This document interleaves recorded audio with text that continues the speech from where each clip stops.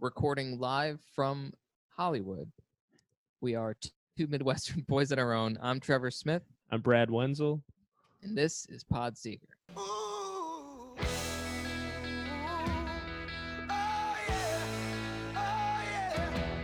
Man, recording from two separate places in Two Hollywood. separate places. As I was saying it, I was like, last time I said two separate places. Should I redo that?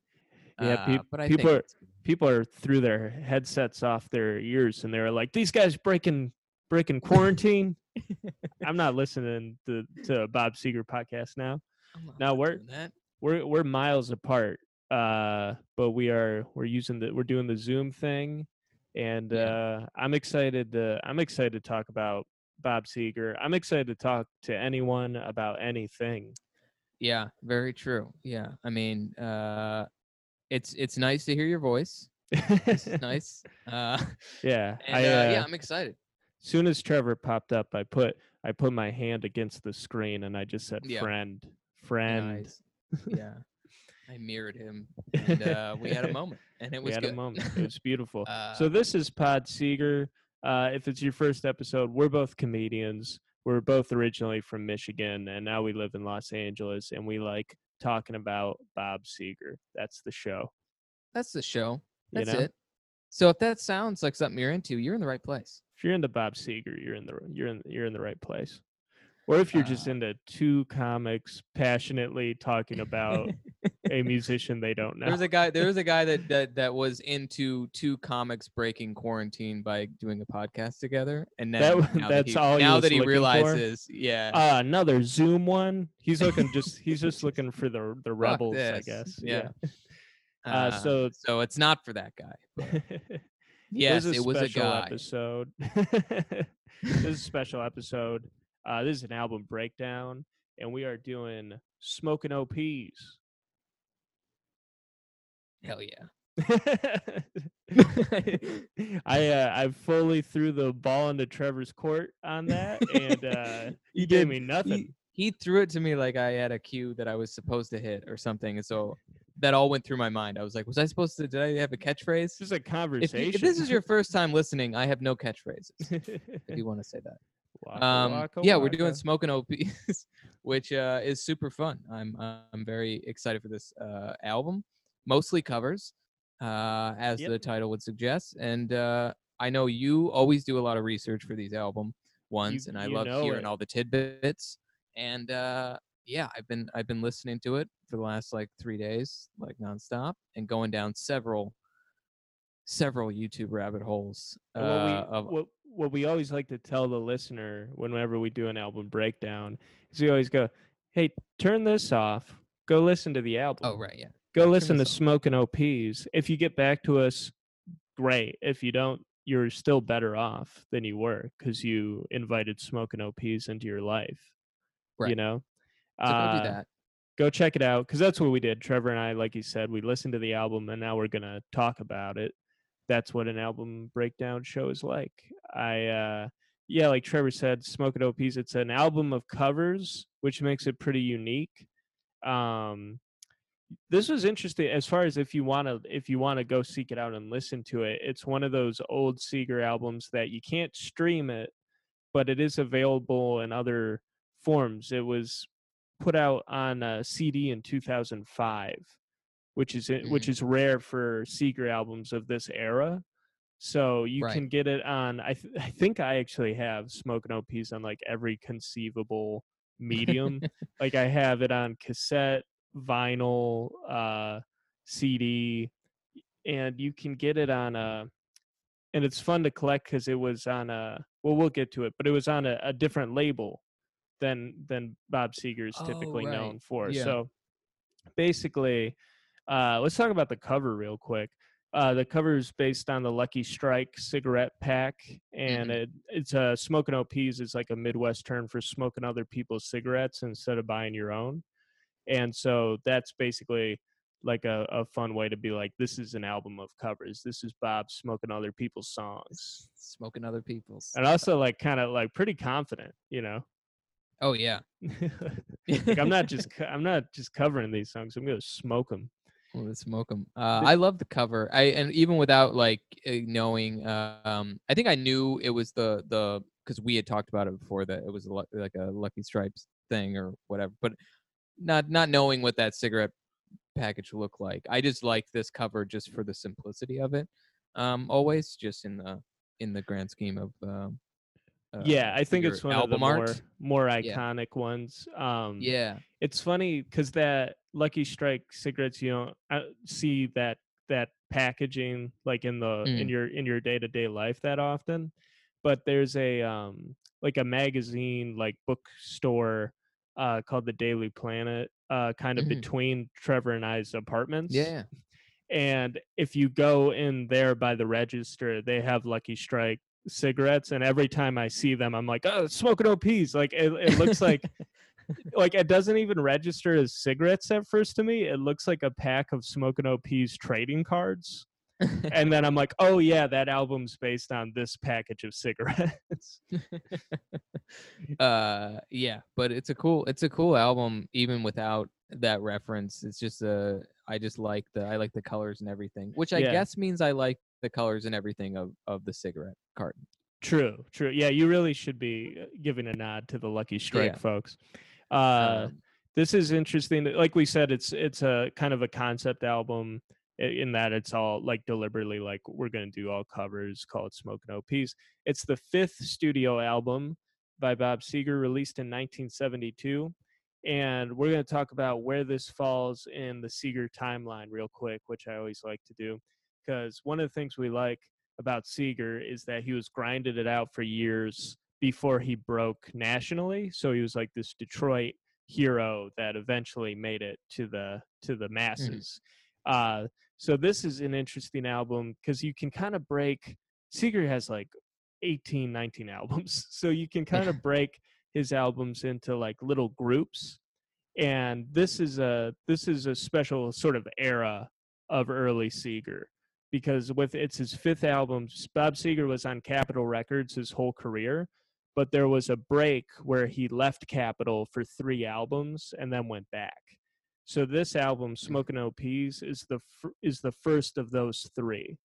So basically, Seger leaves Capitol, and then him and his manager start their own label in Michigan called Palladium. And they put out the first Palladium. Yeah, Smokin' OPs. They put out back in '72, and they put out 7, and then he goes back to Capitol with Beautiful Loser. And this is also coming off of, so he does 4 albums with Capitol. His 4th album is the Brand New Morning, the singer-songwriter no band album. Then he leaves Capitol. Then he does this. Okay, so that's kind of where, and the Palladium albums are interesting because basically the thing that breaks Seger nationally before all the albums, which we kind of call the big 3, before Night Moves and Against the Wind and Stranger in Town, the live record that breaks him is Live Bullet. Basically, these 3 Palladium records that they do in Michigan and Beautiful Loser are basically the framework for Live Bullet. Right. Like if you look at those 4 albums, you can take like a few songs from each, and that becomes kind of the set list of Live Bullet, which then finally punches him through. So that was just a little like context, but I always like seeing where an album fits into the lore of Bob Seger for me, Yeah. So the this is just my own question. Palladium. We went back to Capitol. So was the release of the CD version of this? Was that a different? Nope, that was label? all Capitol. So it came back to Capitol. Yeah, and a lot of times if you see Smokin' OPs in a record store, it's a Capitol reissue. So when he went back, they put out a lot of those 3 albums. Gotcha. Okay. You'll see copies of 7 also that say like Capitol reissue in the corner. That's what kind of makes them fun to collect, is because it's pretty easy to find the Capitol reissues, but it's a lot tougher to find like the Palladium issues. And actually, it's funny because I always thought that, I wondered if this was kind of a shaky time for Seger, because you leave this huge label and start your own label. That seems like it might be depending how you look at it, a step forward or a step back. But actually, Smokin' OPs did well enough that like a branch of Warner Brothers grabbed it and started putting it out. Ah, okay. So you can, like, my copy is I have a copy of a Palladium one, but there's also a little Warner Brothers logo in the corner. All right. Okay. So it's a fun, if you collect what I do, it's a fun like Easter egg hunt kind of thing. Yeah.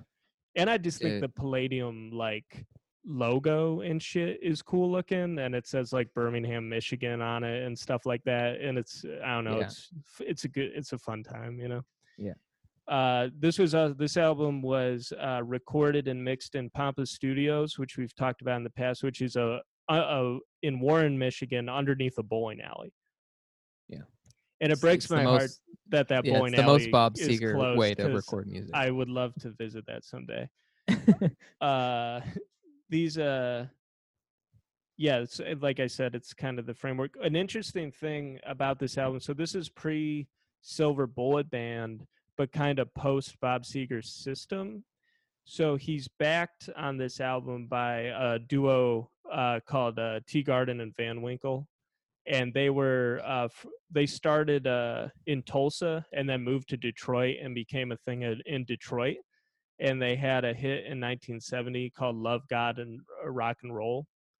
And you can tell it was an important kind of contribution, because Skip Van Winkle played the organ, and the organ is like, I almost think of the organ when I think of this album, because the organ's like all over this thing. Right. Yeah. Like almost every song is like heavily featuring the organ. So that's Van Winkle, and then Teagarden would later be a drummer in the Silver Bullet Band. Oh, okay. So basically, and I don't know if this is for sure yet, because sometimes when I'm looking at these early albums, the information's like a little contradicting, or you don't know like whose take is true. Sure, but from what I gathered, it looks like they were basically, the three of them were playing together for about a year, and then they were neither of them were writing a lot.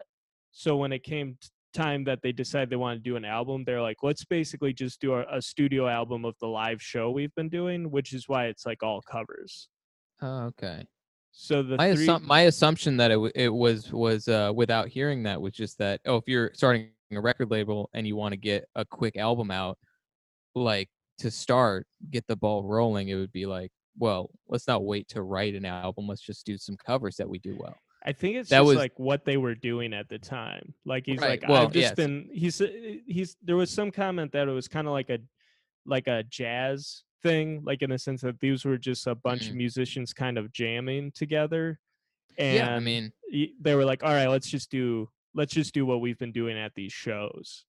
Which that was kind of my assumption. Whether or not it was right was just that, like, if this was the first album, it's just like, let's just do this right now. What's happening right now, what we're doing. And what's always impressive to me about these early albums is how quickly they were made. This was recorded in 2.5 days. That's incredible. Yeah, they just like banged it out. Wow. And just down in that bowling alley, just like, fucking do this, you know? Wow.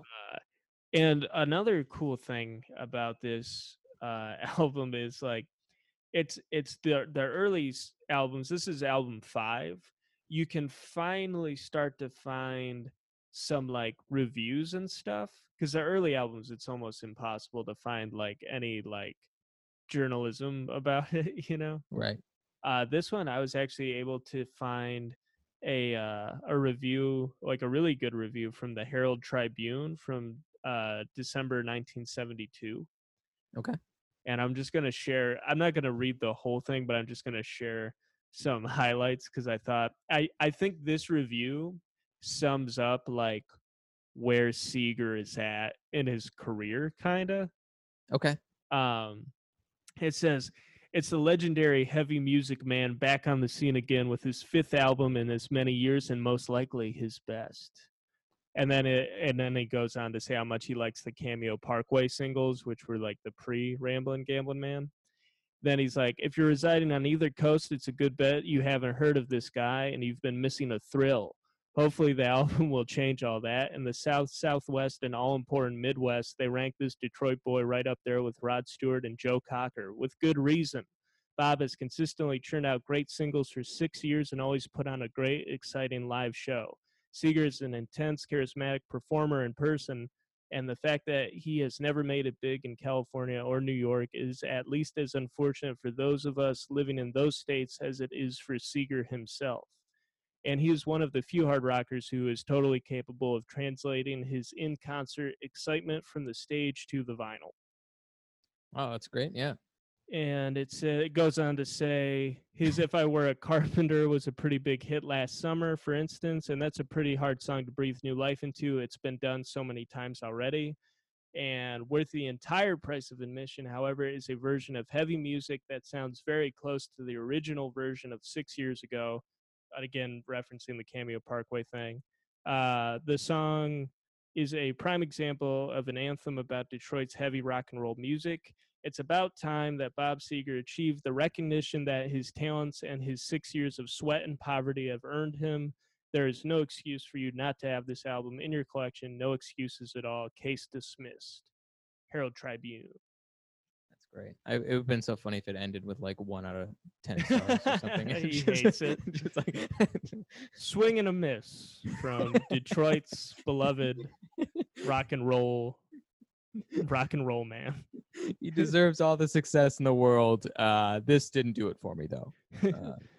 But I love it. It's the best. It's the best it's ever been. Despite everything he put into it, I'll have to pass. No, that is a great review. Pretty glowing review, and it's kind of funny that it's like it specifically says like for 6 years this guy's been grinding and not getting what he deserves. This will finally fix it, and it's like it definitely doesn't fix it for like 3 more albums, right? And I think that's like a common theme for people who did like Seeger was that they were like this should be more popular, you know? I can see at a certain point if you're someone that's been in his corner and you're reviewing music for a while, you sort of get that like Boy Who Cried Wolf thing where you're just like, this is I said it first. This guy right here in this album's gonna blow up, and then like it doesn't, and then by the 7th, 8th one, you're just crazy. Like, this is gonna do it though. And then when it happens, you know, and then like Live Bullet, he's like Live Bullet had to be so vindicating for so many people. It would be funny if like that's the one that the journalists like sit out. They're like, you know what? I've written so many good reviews about the guy. I'm not gonna do it because what am I gonna say? That he's gonna break? That he's gonna break nationally? I love the idea of the guy who turns on him at Live Bullet. He's like, all right, this motherfucker's recording heavy music again. I think we've had enough. The 3rd time, I think we're done. I think this guy's done. And then they like the whole Live Bullet review is just like, okay, I was wrong. I thought this guy was gonna blow up for 8 albums now. Didn't happen. Sue me. Yeah, but or whatever the album Beautiful Loser was the one right before Live Bullet, and that became kind of a hit after Live Bullet. Like people circled back and it went platinum. Right. And it's kind of funny that by that point people are just like, am I crazy? Why doesn't anyone else like this? I like it so much. I work so hard at my music critic job. I think I have good taste. I think I have an ear for this. Yeah. But yeah, that's basically all the background I have on Seeger. So I like to go deep, man. I know it's not always super comedy driven, but I just go down these wormholes and I'm like, I gotta tell Trevor this. I love that review. Where did you find that review? It was like on a really bizarre it was, I might get the name wrong, but I believe it was called like super70s.com. Like I was just Googling they just like, have old like all kinds of random stuff. And it was on like a very old web page, and I was just Googling like Smokin' OPs in like variations of that. And then I just came across this and I was like, oh, this is cool to see somebody's kind of like take from the time. And I also came across a page out of there was Rolling Stone did a book basically of like all their music reviews, and I came across like a little chart that had all of Seeger's album reviews, and it didn't have a write-up for each one, but it did have a star rating, and like all his early stuff has 3 stars basically from Rolling Stone. I see. And then the more popular albums, it's always like 4.5 and shit like that. Or yeah, I think they only go up to 4. So it's a lot of like 3.5, 4 in that range. Okay. But yeah, let's get into it. Get into it. Let's go track 1. You're putting the needle down. Here it comes. Organ. I'm telling you, man, this album's all organ.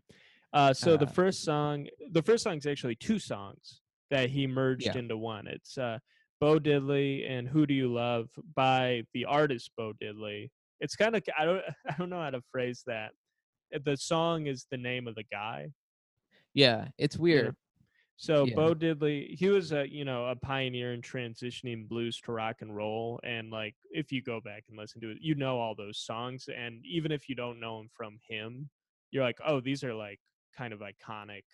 Oh, absolutely. I mean, how many versions of Who Do You Love have you heard? Right.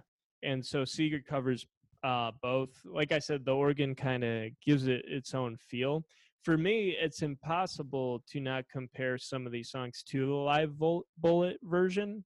Yeah, because I love the Live Bullet version of Bo Diddley. It's like one of my favorite tracks on that album.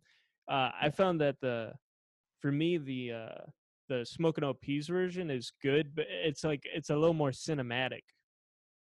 Like to me, the Smokin' OP's version is car chase music. Oh yeah. You know what I mean? That was my takeaway. Yeah, I mean it is that was one thing that I was gonna say too. It's so hard to top the Live Bullet version of this song because the energy is just unreal. Yeah, it's like the tempo is up just like a little bit, and the brass section is just like gives it another like little push. It also just does seem like even if I was just hearing his cover studio, it would seem like a fun song to do live or to hear live. So like I think there's that too. It speaks to the power of the Silver Bullet band. Like it makes sense that is what kind of pushed him over the top. Cuz like that says it all. We listen to a song, we go, that's really good. And then you throw that backing band on top of it, and you do it live, and you're like, well, that's undeniable. That is fucking awesome, So yeah, any other thoughts on Bo Diddley? No, other than that was the thing. It's just that it's one of the best tracks on Live Bullet, and it's hard to not consider that in this. And the original's fun too. I mean, I like it's fun. Yeah. What Bob's vocals, but yeah. And that's one of the things that's so cool about this album is it's young Seeger, and he's just he's trying to smoke these OPs. So smoking these OPs. He's singing like the shit out of these, like he's trying to go hard. And it's funny, like if you listen to Seeger over time, it feels like he just gets like he gets like more control over his own instrument. And it feels like by Smokin' OPs, it's starting to get like he's starting to really get it real dialed in. It feels like, for sure. And then he's like the best version. It always gets better and better with each album, but sure. But compared to the early ones, where it's a little more all over the place. Or you're like, oh, that sounds like it could have been maybe on a later one, but this song doesn't, or something. Where, And then track 2, the very recognizable "Love the One You're With" by Stephen Stills. And to me, this feels a lot like the original. Like it's not there's not a huge like there's swing. Not that much Seeger to it either. It's like it doesn't feel as much. He's left his stain on so many. Yeah, it's a lot of the backup singers. It feels familiar. So, but because it doesn't, I don't know. Like Seeger doesn't. He's not like dominating the vocal range because of all the it's just not the song, you know. Yeah. And I think for that reason, it's one of the whole track list, maybe one of the weaker ones on this album. Great song, just as terms of like Seeger. Yeah, it's Trevor it's wants more Seeger. That's me, I want more Seeger. I'm listening to the Level One You're With. I'm like, where's the Seeger? I mean, there's a little Seeger. It fits. I agree with what you said. I think it fits the sort of the concept though, like with it being an album of covers. It's like, oh, it makes sense that the second track is like this super to this day popular song, and here's Seeger doing it. It feels like the Seeger version of this song should have been like, if you can't be with the one you love, you should just maybe think about all the good times and reminisce about all the good times you had with the one you love. Like, he changes just the lyrics sit in that, to make it a little more Seegery. Yeah. If you can't be with the one you love, hey, I'm all right. I'm here. Why don't you take a shot at this? Remember I know I'm not your first Remember choice. when you were with the one you love, Yeah, but I'm here right now. So I'm just saying, why don't we give this a go? Don't punch me in the face. That's the instead of love the one you're with. Track 3 is If I Were a Carpenter by Tim Hardin, and this has been covered by tons of people. And I'm excited to talk about this song because it's been covered so many times, and you can do it in like seemingly any genre. And it kind of works for some reason. Like the original Tim Hardin version is, I'd almost say like folky, like kind of mellow rock folky. And then the Four Tops do it, and they don't really change anything. It's just we're the Four Tops singing it, So it's like got this Motown song, but they don't really change. Like there's not like tons of changes to it. Bobby Darin's version is also like not a far cry from the original. And then Johnny Cash and June Carter's duet, it's like a country version of it. Yeah. Which has its own, you're like, oh, it's a country song. But Seeger's version is truly my favorite version.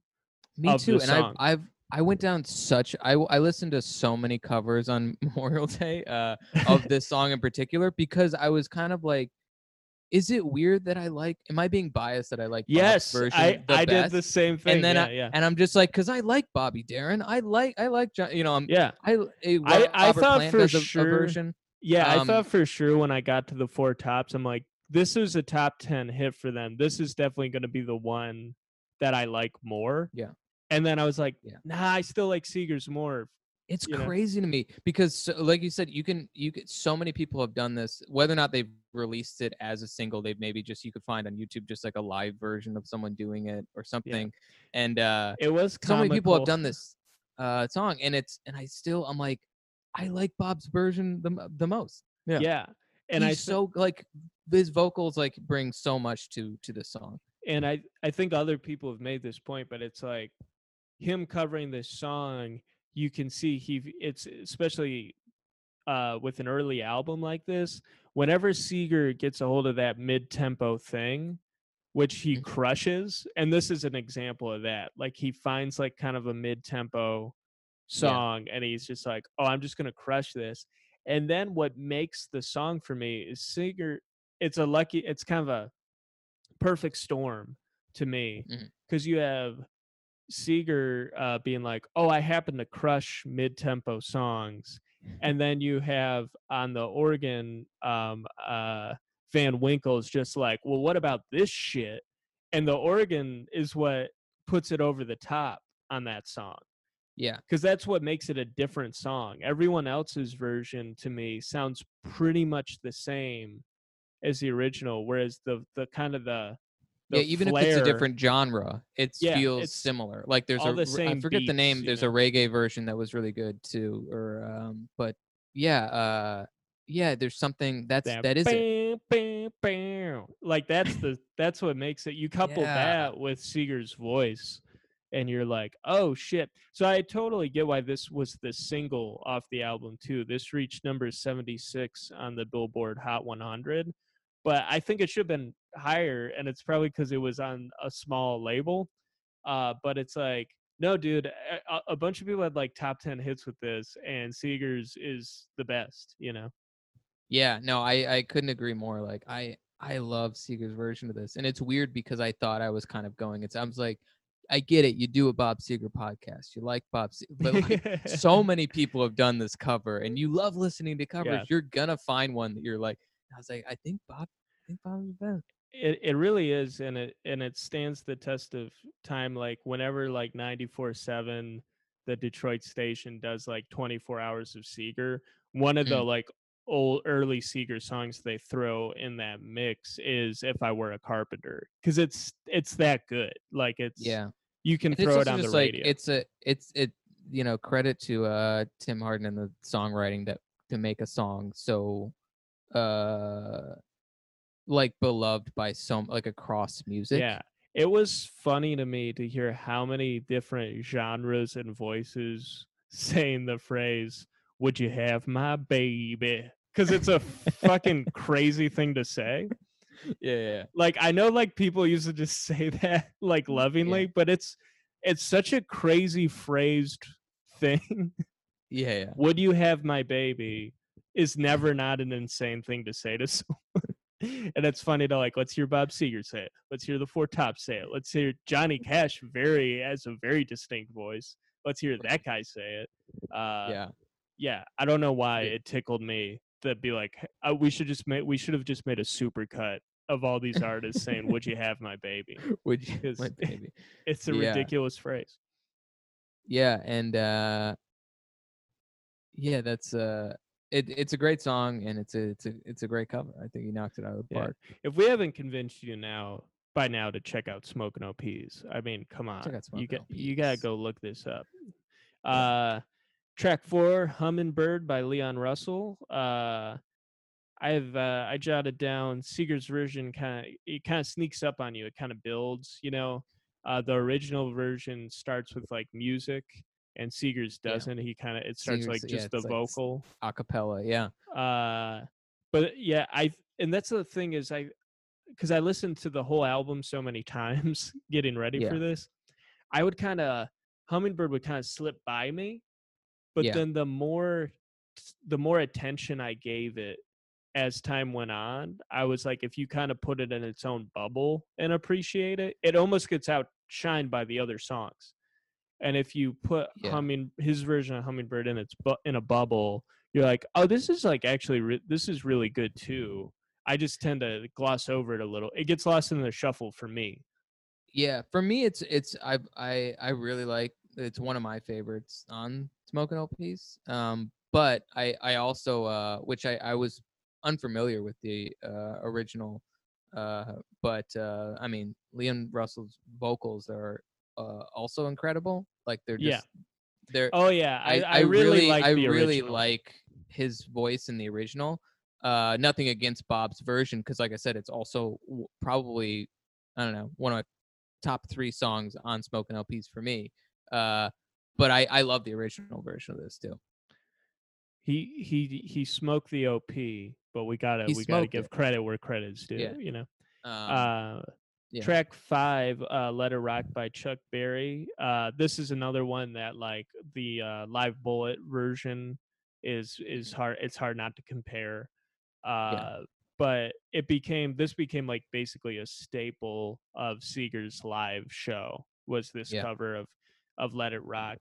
The thing I like about this is like very Seeger fan heavy, but the thing I like about the Smokin' OPs version of "Let It Rock" is it sounds so much like 2 albums later when he does "Get Out of Denver."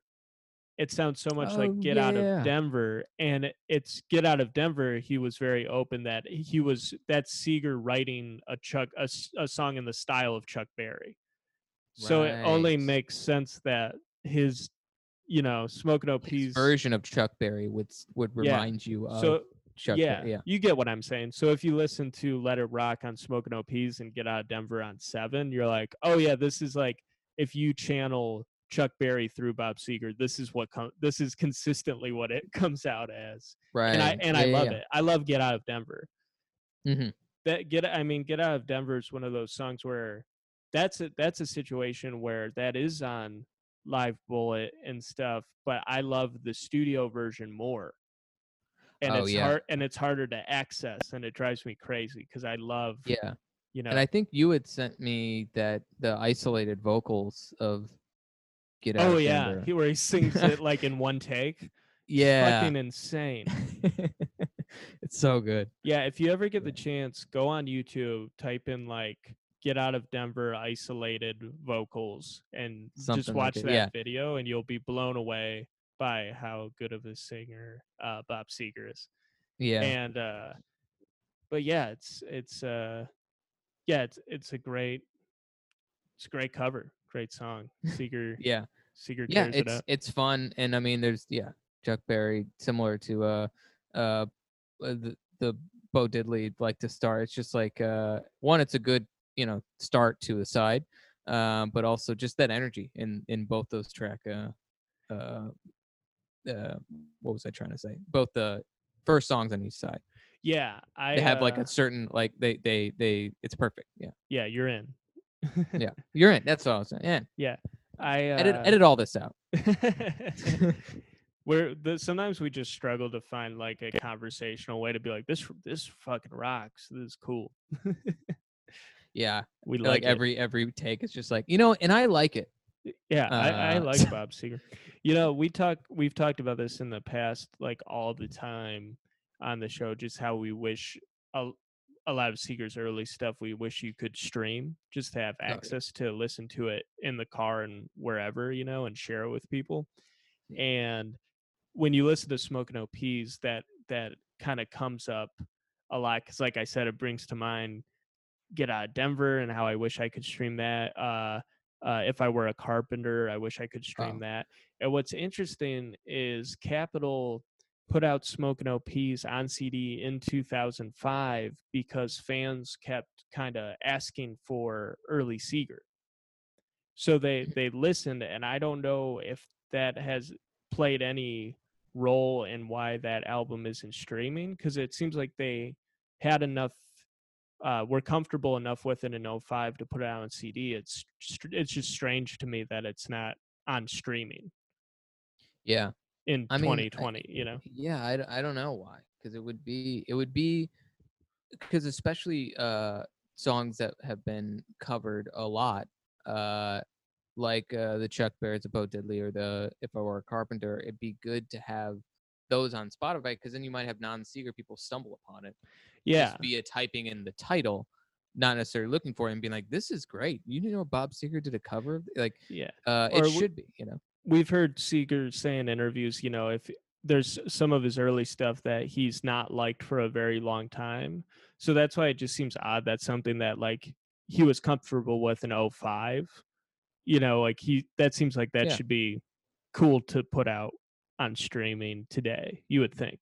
Right. Yeah. Or even if he put out that early Seger compilation CD, and it's like, even just put that on streaming.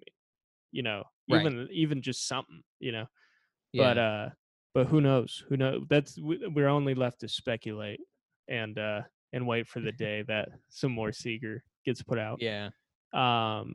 Next track 6, Turn On Your Love Light by Bobby Blue Band. This is a tough one to smoke, because it's such like a classic song. Yeah. And I like that it does feel like a different song. It feels like it changes genres kind of, because replacing the brass section with the organ, it leans more rock, and it's a little bit like grittier, but still like really upbeat and light. And and I really enjoyed it. It's just like, I think it's really tough to follow the original with this one. It's just they're both really good. Yeah. No, I agree. It's a good song. I think amongst the other covers on here, it's it's not. It's just it's good, but I don't I guess have much more about that. Nah, it's good. It's good. Track 7, Jesse James. This is like a old folk song with no artist attached to it. And it's been covered by like like everyone you can think of. Yeah. And I really like Seeger's version of it. I think it It suits fits him, it you fits know. Seeger very well. I was just gonna say because yeah, I know yeah, there's a lot of more famous versions I feel like of this song. Mhm. But something about the storytelling aspect of the song fits Seeger so well. Yeah, I think it feels like a song Seeger would cover or put on an album like today. Like Mhm. it just has that vibe of like there's something about him that you're like, this makes sense. This seems like a Yeah, song Bob Seger would pick to do. yeah, Um, and I also like that it's like kind of this old, standard. And but then when you Oregon, you throw in Oregon and you throw in Seeger and you kind of Seegerfy it. It's yeah. very, very funny to me that they took a phrase as dark as 6 feet under the ground and like James Brown it. They like say it like over and over. They're like 6 feet under the ground, and they keep saying it over. You keep singing it over and over. I'm like, that's such a funny phrase to like kind of the Eddie Murphy bit, like hot tub, Yeah. but just 6 feet under the ground is just like they just got really funky with it, and I really like that. And I think if you listen to Smoking OPs, you should wait. You should listen for that because I think it'll bring you joy to Yeah. listen to the point in Jesse James where they uh, get really funky with the phrase 6 feet under the ground. Yeah.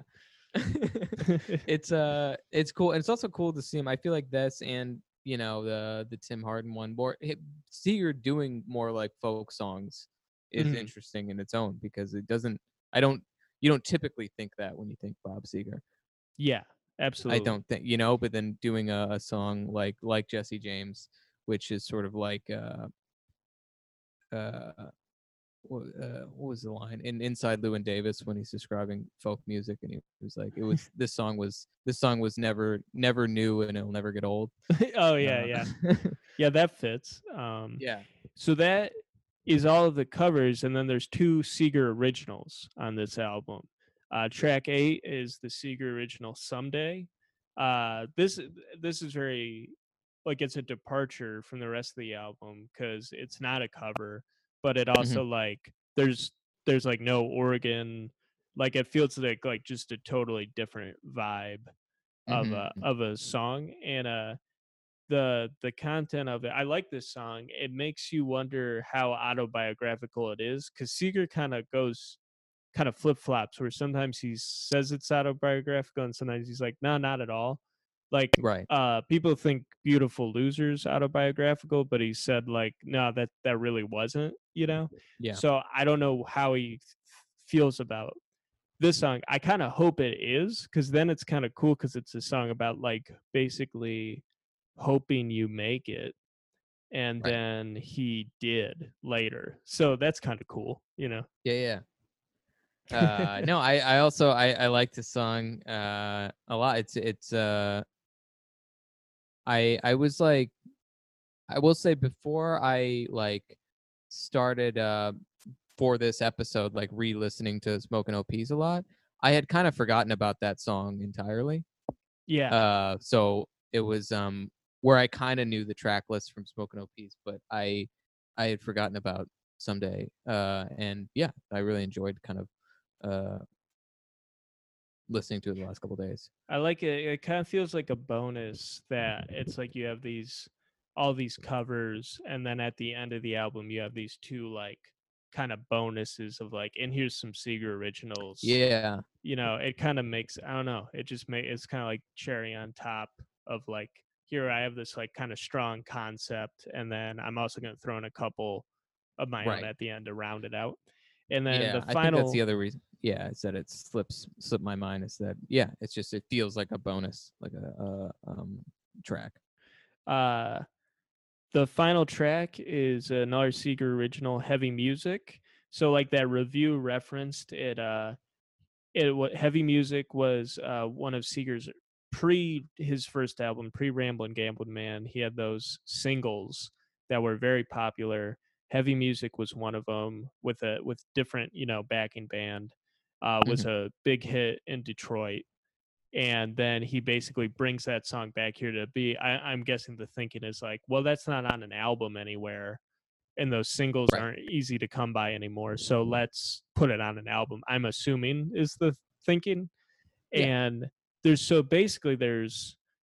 three versions, I would say, of Heavy Music. There's the Parkway single, which you can stream.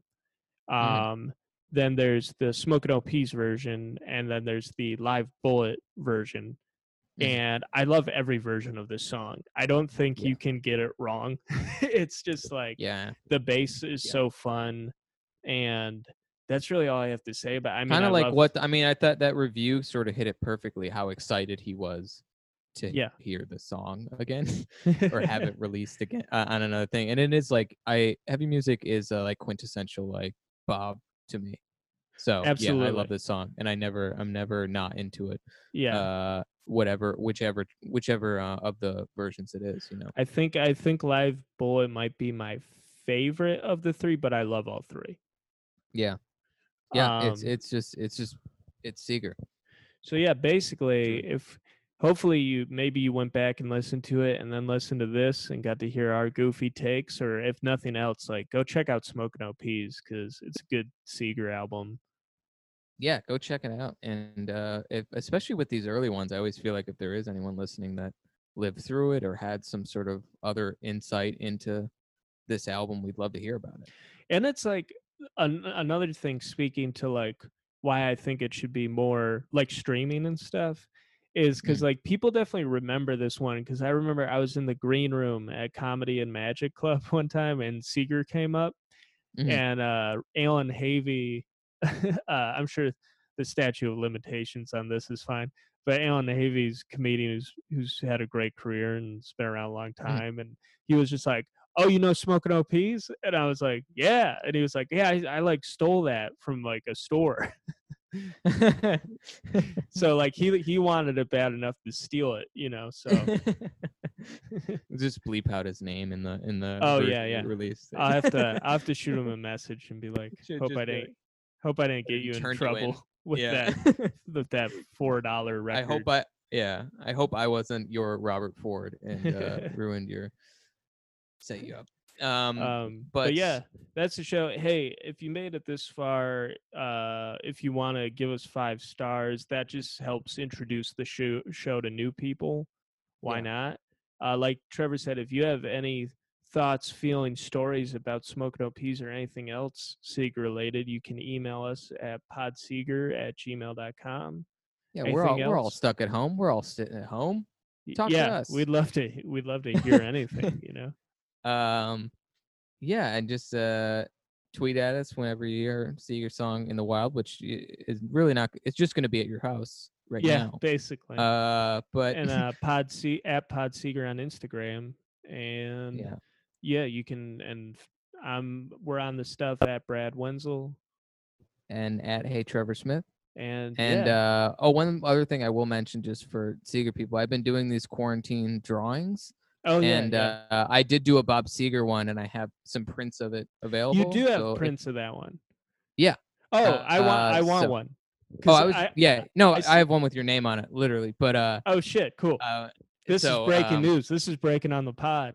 So all my Instagram like art that I've done, I have in these 12 by 12 prints, and I have the Seeger. If you don't know Seeger, or if you don't know, Trevor does great artwork, and he does like these cool like is it caricature? Caricatures, caricatures of like all kinds of pop culture things and musicians and all kinds either of TV, stuff. movies, or musicians. Yeah, so I've been doing a lot, and Seeger is one of the earlier ones I did, and it's one of my favorites, mostly because, and I've told Brad this before, as long as I've been drawing caricatures, like I've been trying to draw a Bob Seeger for like years.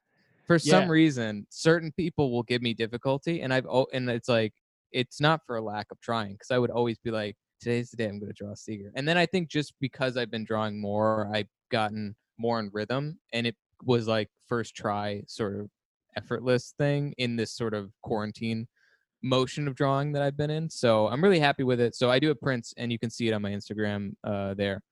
And it was on Podseeger. Yeah. they're great. And when I saw Trevor had printed some to like sell and stuff, I was like, oh, I want one, but I don't think he did Seeger, which is the one I want. And so I'm very excited. No, I have them all. Yeah. And I think anyone listening to this show would be be into that one. So if you want a print, just shoot me a DM and we'll figure that out. Cool. Well, I think that's the show, man. Cool. Happy Bob Seeger Day. Happy Bob Seeger Day.